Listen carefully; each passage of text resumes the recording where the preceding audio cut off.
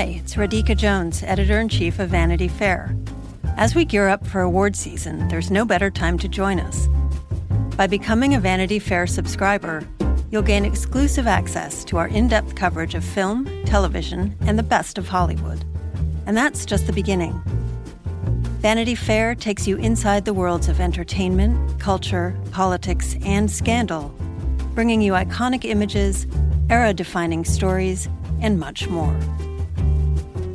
Get 15% off a year of digital access to Vanity Fair by visiting vanityfair.com and using promo code POD15 at checkout.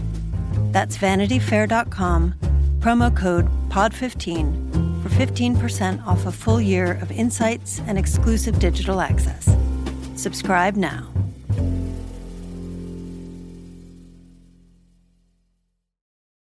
Hello and welcome to Little Gold Men, the award season podcast from Vanity Fair. It's such an honor to present this next award. And here are the nominees. And the Oscar goes to... And the Oscar goes to... And I can't deny the fact that you like me. Right now, you like me. I'm the king of the world. There's a mistake. Moonlight, you guys won Best Picture.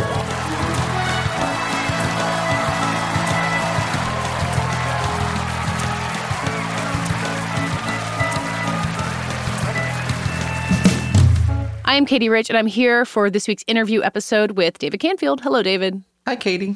David, we have just one interview this week in our season of Emmy Abundance, but this is a really good one to really focus in on because you spoke to Elisabeth Moss, TV screen veteran and general, who still manages to surprise us and do something new, which is what she's doing on Shining Girls, which is on Apple TV Plus right now. Yeah, almost the whole season is now streaming. We spoke last week, which was the occasion of the first episode she directed of the show. She directed 2 out of the total 8 episodes. She's been getting more into directing lately. She also directs pretty regularly now for The Handmaid's Tale. But yeah, it's a very, very different show from Handmaid's, and she gives a really, really strong performance yet again. Yeah, I want you to tell me about it because honestly, in our period of so much TV to watch, which we talk about all the time, I have not gotten to Shining Girls yet, but you have recommended it to me highly, so sell me and everyone else listening. So the show is hard to talk about without spoiling anything, as some of these are. But she plays a journalist who... There are actually some similarities to Invisible Man, her horror film that she's also really great in from a few years ago. She's being tormented by some unknown male figure, and she begins to essentially find the reality around her changing moment to moment, era to era. So she's existing in multiple eras at once, and she's thrust into this very complicated mystery involving this assailant of sorts, whose identity is not totally clear. We can say that Jamie Bell plays a pivotal role in the show. And her essentially, as a journalist, figuring out the mystery while also going back to her own trauma, her own experiences, to both solve it and to reach a place of healing for herself.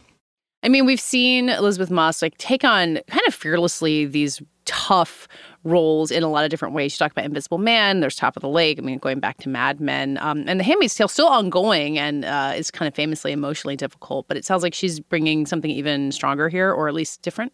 It's really intense. And I asked her about that because she has not shied away from those parts. Mad Men...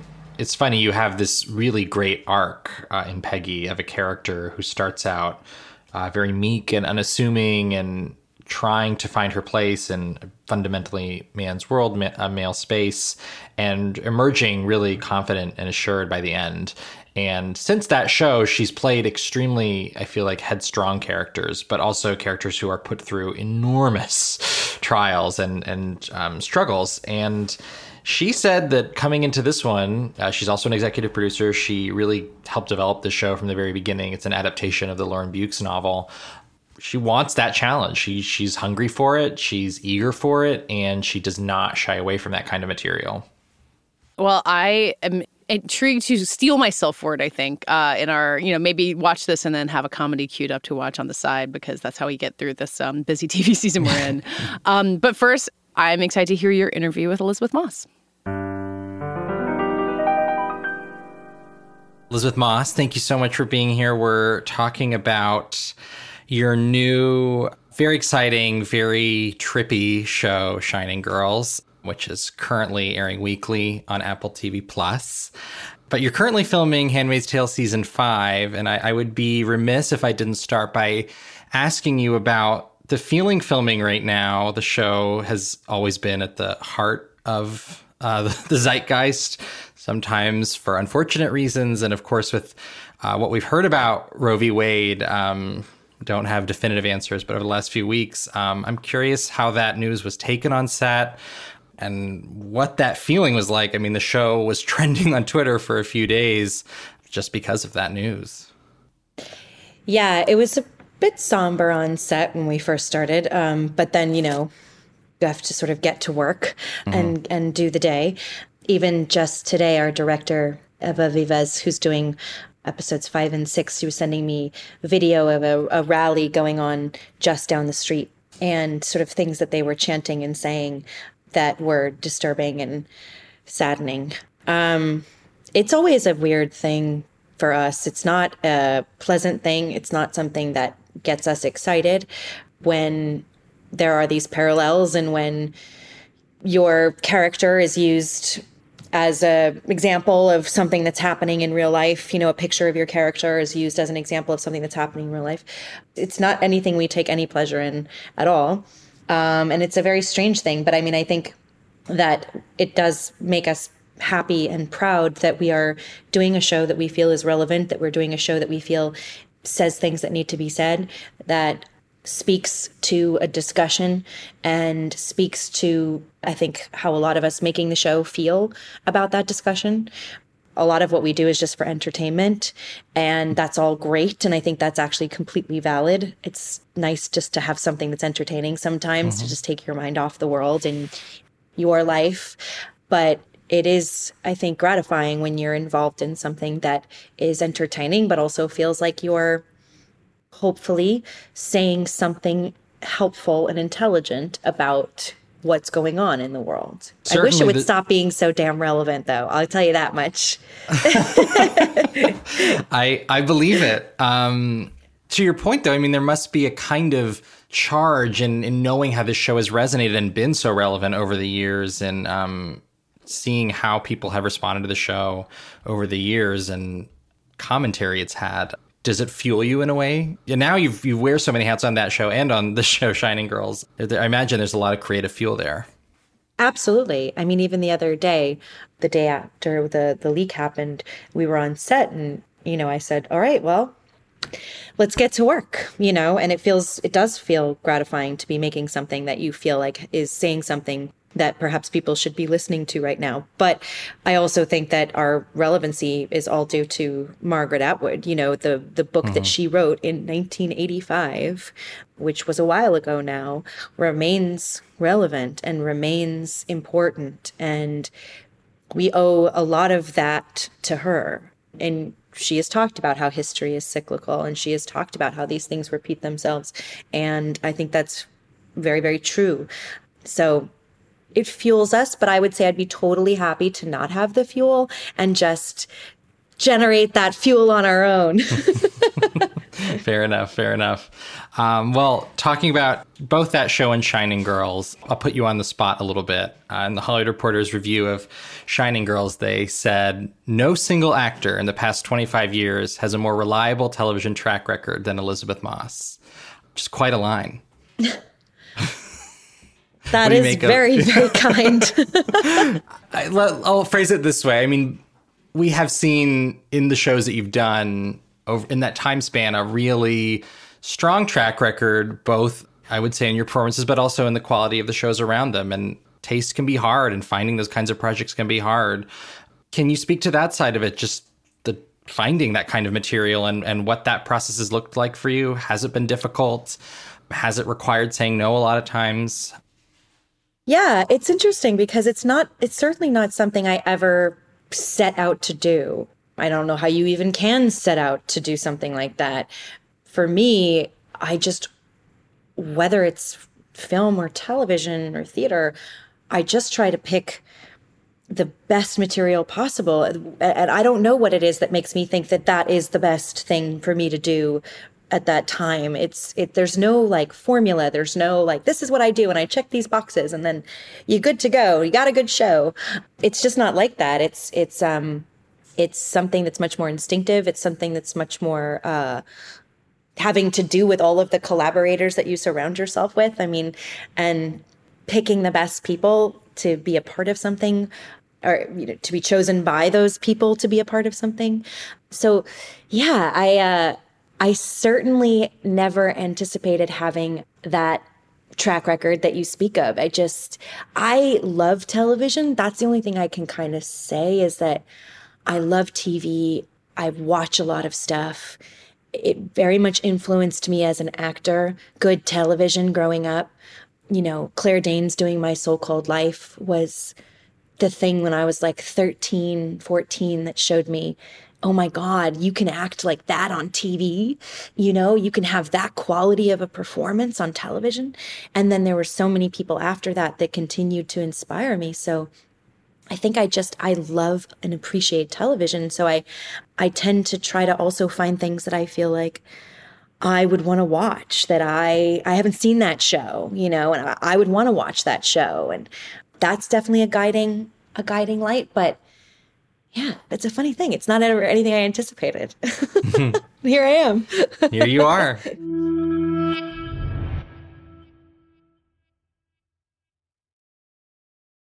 Well, I believe this is the first show that you've really helped develop as an EP from its inception.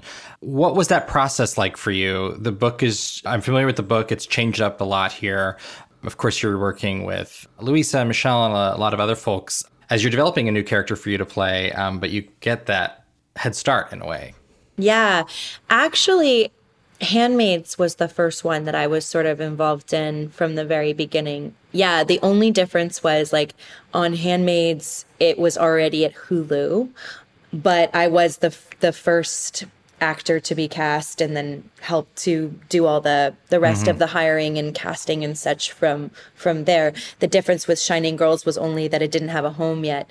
When you're doing a TV show, one of the things I love about television so much is that if things go well, you have a long-running adventure ahead of you. Even if it's just one season, you're creating 8 hours of material as opposed to 2 hours or whatever it is.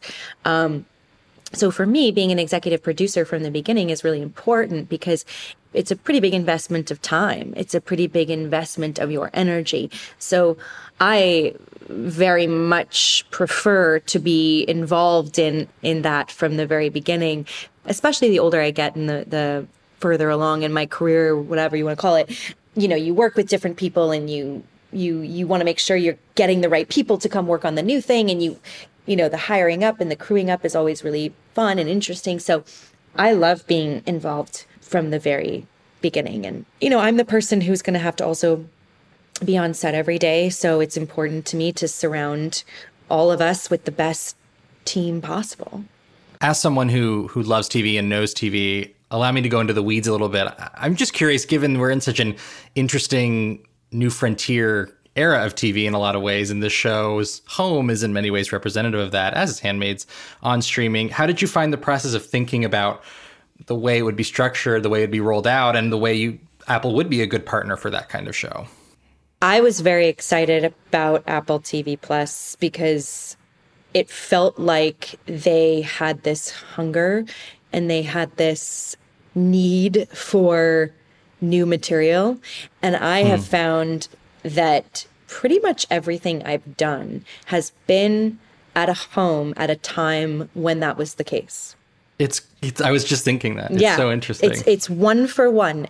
Even West Wing with NBC, it's like there was nothing like that on NBC, right? And obviously Mad Men with AMC, Top of the Lake with the Sundance Channel, Handmaid's Tale with Hulu. So every single big television project I've done has been for a place that has been like, what are we going to do? And they're open to new ideas because of that. They're not trying to chase the previous success that they just had. They're not trying to just copy what has worked for them. They are looking for a new idea, and they're because of that, a bit braver, a bit bolder, and willing to take a little bit of a risk. And most of the time, the material that I choose and am involved in is a little bit of a risk.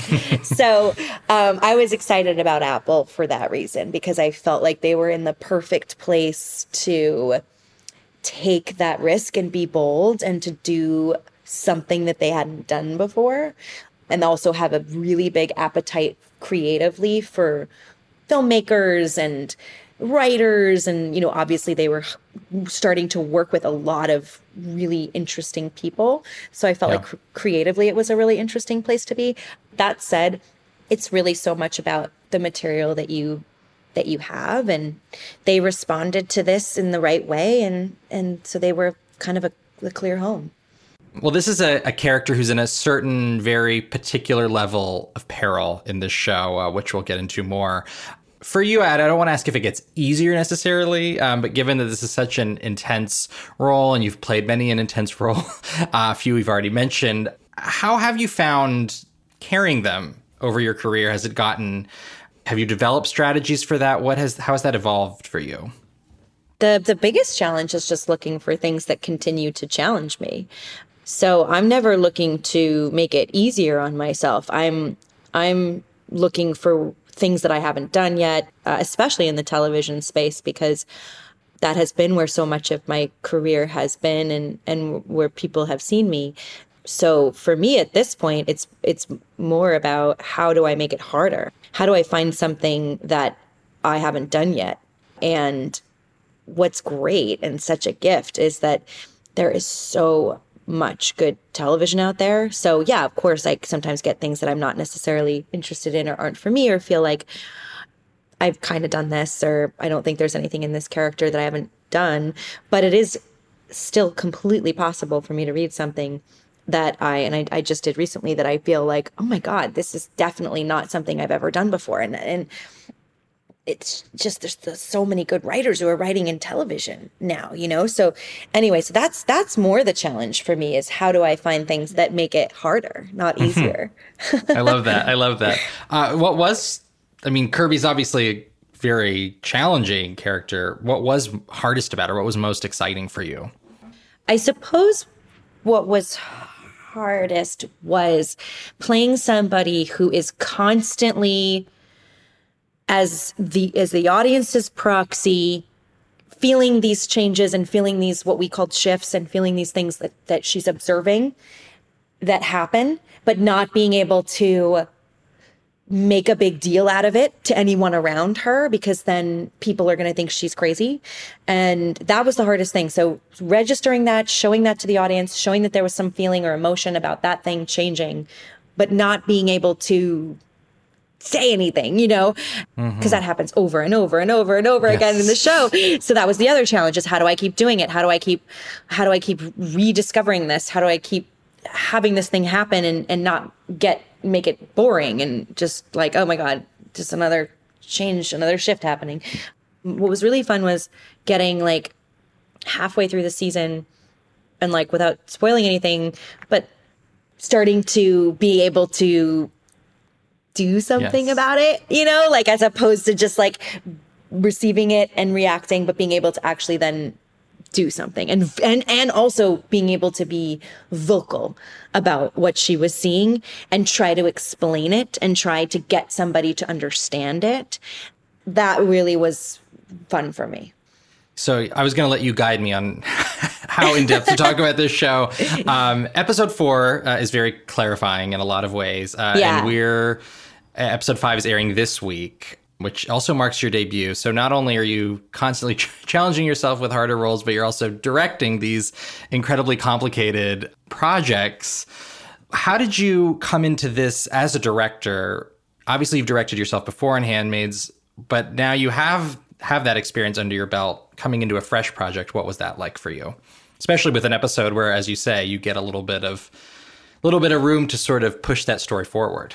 Exactly. That's a great way of putting it. It was a challenge for me because I know Handmaids so well. So when I started on Handmaids, we were already in season 4 when I started directing. And it wasn't that big of a leap for me to start directing on the show because I so involved in everything on the show and have worked so closely with our directors in the past. So it felt like a very natural transition to make, a sidestep rather than a big leap forward. With Shining Girls, it was harder because it was a new show. It was a new tone. It was a new world we were building. It was new people I was working with. So that was definitely the challenge there. The other challenge was that we basically block shot the whole thing. Like we, oh wow, yeah, not purely, but almost. You know, if we were at the planetarium, we would end up shooting a lot of stuff at the planetarium from all of the episodes. If we were at somebody's house, you know, we'd shoot a lot of stuff there. So I was directing like week 2, which was crazy. So I was prepping and directing the entire shoot. So I never had the like 21 days of prep or whatever you get, and then you start shooting and then you're done. I was literally like prepping, shoot, prep, shoot, like throughout the entire season. So just keeping track of everything was like trying to figure out time travel. It was as difficult as like quantum physics. It was like just trying to figure out where we were in the season and what was happening, what had happened and what was coming and what hadn't happened yet. It's always a challenge to do that. But on this show, which can be a little confusing on its best day, like it was like you can't even imagine. So that was a very big challenge for all of us, I think. But I came in, we got Michelle McLaren for the first block, and then Dana Reed to be our producing director and do the rest of the season, 4 episodes. So I got to follow in those women's footsteps. You know, I got to really just kind of look at what they were doing, look at the tone they were setting, look at the way that they were setting up the show, and just try to build on that to the best of my ability. And to an extent, probably you were a kind of filmmaking team, right? Because so much of this show, too, is about perspective and who's seeing what and what you're seeing. And so the block shotting makes a lot of sense in that context. Completely. It totally does. And we were very much a team. You know, sometimes when you're shooting something, you may overlap with another director because you're at a location and it's just convenient for, you know, you both to shoot on that day or whatever. But this was like all 3 of us were pretty much going the whole time, mainly Dana and I, but it would be, you know, Michelle would do a scene and then I would do a scene, and then Michelle would do a scene, and then I would do a scene on the same day. It was just very, very connected. We were very, very much a team. So Handmaids, you know your character very well. You're coming in as a director in season 4, whereas with this, you're coming into a character and as a director at the same time. How did it impact you as an actor? Did you find it helpful? Did you find it a lot to juggle? It's funny because I actually think that I am more prepared on work that I'm directing than just acting because I have thought so much more about it. When I'm acting, I don't necessarily do research. You know, I'm not a method actor. I think about it and I talk about it with the director and I do all of that stuff, but I'm very instinctive. You can't be instinctive as a director the whole time. People will get very mad at you. Unless you're like Steven Spielberg, and then I'm sure his instincts are just like perfect all the time. Right. But, you know, as a new director, you can't really be like super instinctive. You have to be more prepped and planned. So because of that, I wind up thinking about it so much more than I normally would. And I'm also thinking about all the different things. I'm thinking about all the characters. I'm thinking about all the scenes. So I have a much more global understanding of the episodes. So I find that when I hit an episode that I'm directing, I actually know so much more about what I'm supposed to be doing as an actor. It's really, it's interesting. I never thought it would be like that. Yeah, no, I wouldn't necessarily either. And is there also an element of knowing the show more holistically? Like, to take an example, this act of watching, which is a tool at the disposal of a villain here. And it's a terrifying tool to watch, to experience for your character. How do you key into that as a director? And how does that make you perhaps see the show in a different way as you have to consider those elements and the visual language of the show? Yeah, I mean, for me, the visual language is so important. The tricky thing is always to balance your own visual language and your own style with the style of the show. And that was something that was new for me on Shining Girls. My visual language is very, very close to what we do on Handmaid's Tale. So there isn't a big leap there for me. It's the way I think we should shoot something, or the perspective that I think we should shoot something from, is very much what the show is. Then you go into a new show, which is a new tone and has a new language to it.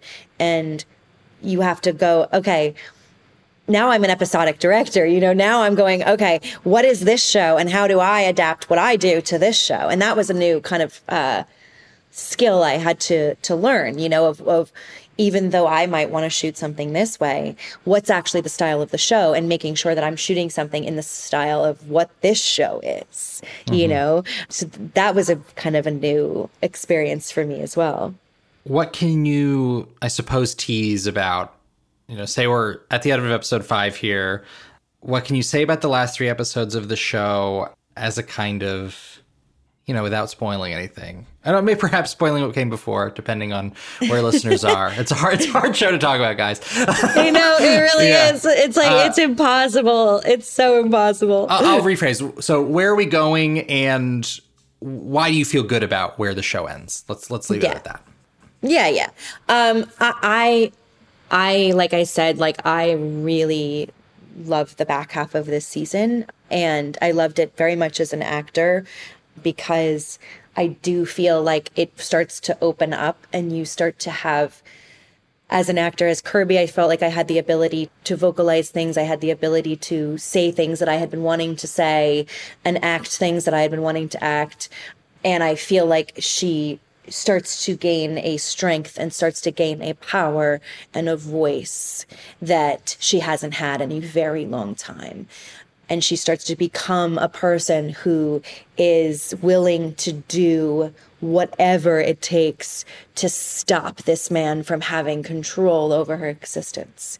And that was a very fun and exciting thing for me to play. I can also say that I don't think this is a spoiler, this is a tease. You are going to definitely learn more about Harper. You're going to learn more about him as a character and his psyche. And the last 2 episodes, man, I mean, it's the second time I've done a penultimate episode. I did episode 9 last year. And there's something about them that I really love, because the last episode is like, that's the one that's like sending us home. But the penultimate one is often the one where like shit really hits the fan. And so I got to do that in episode 7. I got to do the shit hitting the fan stuff. So that was really fun. And then, the finale is just it's just satisfying. It's just satisfying. It just gets you, okay, you get what you have been wanting to watch, wanting to see for 7 episodes. So, in my opinion.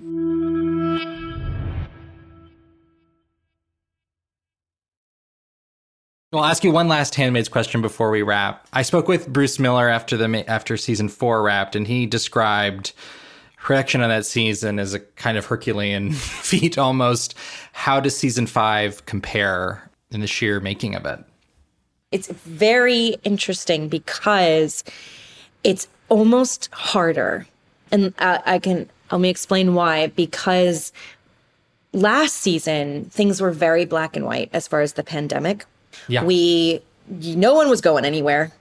Everything was shut down. So we had this bubble, and there was no gray area. It was like, look, it was incredibly challenging, obviously, unbelievably. But I get what you mean, yeah. You know what I mean? It was like, there's no option. You can't go anywhere. You're just going to work. And this season's a lot harder because the world is opening back up and people are living their lives. And that's incredible and a wonderful thing after all this time. But we are still trying to operate something safely and keeping everyone safe and keeping everyone healthy. So we're walking this sort of line between the world and making this show, and balancing that is actually is difficult. It presents a whole new set of challenges as we sort of as we morph along with the world into whatever this new place is that we are going into. Which is hopefully a good place. So it's been not easier. It has been not easier. I have to say, but that's compounded by the fact that we have a lot of locations. A lot of locations, like in a good way, like creatively, that's an awesome thing. Production-wise, it's obviously a challenge. I think we've been in the studio for 2 days in the last 2 episodes, which is hard. So we are out on the road a lot.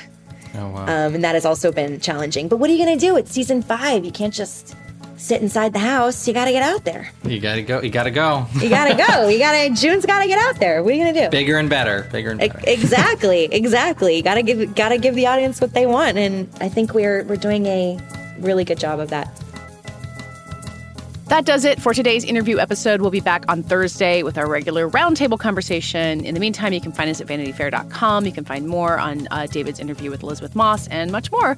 You can follow us on Twitter at Little Gold Men and on our own. I'm at Katie Rich. How about you, David? David Canfield 97. And you can also continue to sign up to text with us at Subtext. Join subtext.com/littlegoldmen or text 917-563-4588. This week's episode, as always, was edited and produced by Brett Fuchs.